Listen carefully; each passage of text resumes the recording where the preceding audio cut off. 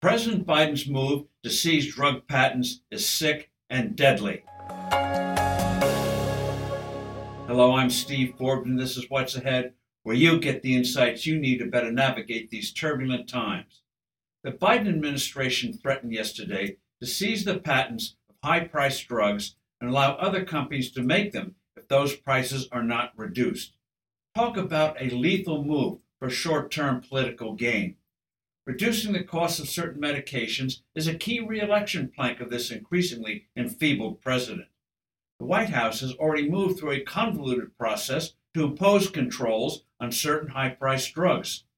That price control antic has already slowed investment in new drugs that would save lives or enhance the quality of life. This new antic, unveiled Thursday, would altogether destroy such research and development. Creating a new drug and bringing it to market costs over $2 billion and years of clinical testing. No company is going to undertake such a risk if government can just take away the patent and award it to rivals. The Bidenites justify this third world move by invoking a provision of a 43-year-old law that under emergency circumstances permits what is dubbed a, quote, march in rights, end of quote. A Biden official put it this way, quote, for the first time ever, the high price of that taxpayer-funded drug is a factor in determining that the drug is not accessible to the public on reasonable terms, end quote. Until yesterday, it was understood that march in rights would only be invoked if a drug was not being developed in a timely manner or was not being manufactured in sufficient quantity.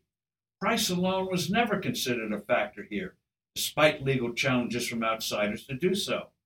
Pharmaceutical companies have for years employed government-funded research to help the development of new cures and treatments.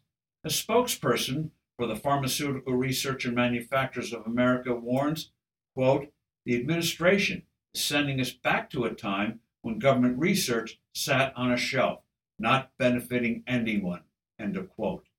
Precisely. The impact on healthcare would be catastrophic. It would effectively cripple the sanctity and reliability of patent protection, thereby removing a key encouragement in creating innovations. This would be criminal. The importance of patents was explicitly recognized in the Constitution itself. Huge breakthroughs are in the offing for the early diagnosis of cancer and having better and more humane treatments. Promising approaches are being pursued in Alzheimer's and other neurological afflictions. Cures are being pursued for countless numbers of rare illnesses, so-called orphan diseases.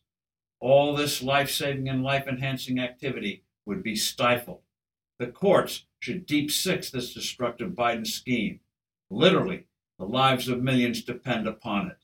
I'm Steve Forbes. Thanks for listening. Do send in your comments and suggestions. I look forward to being with you soon again.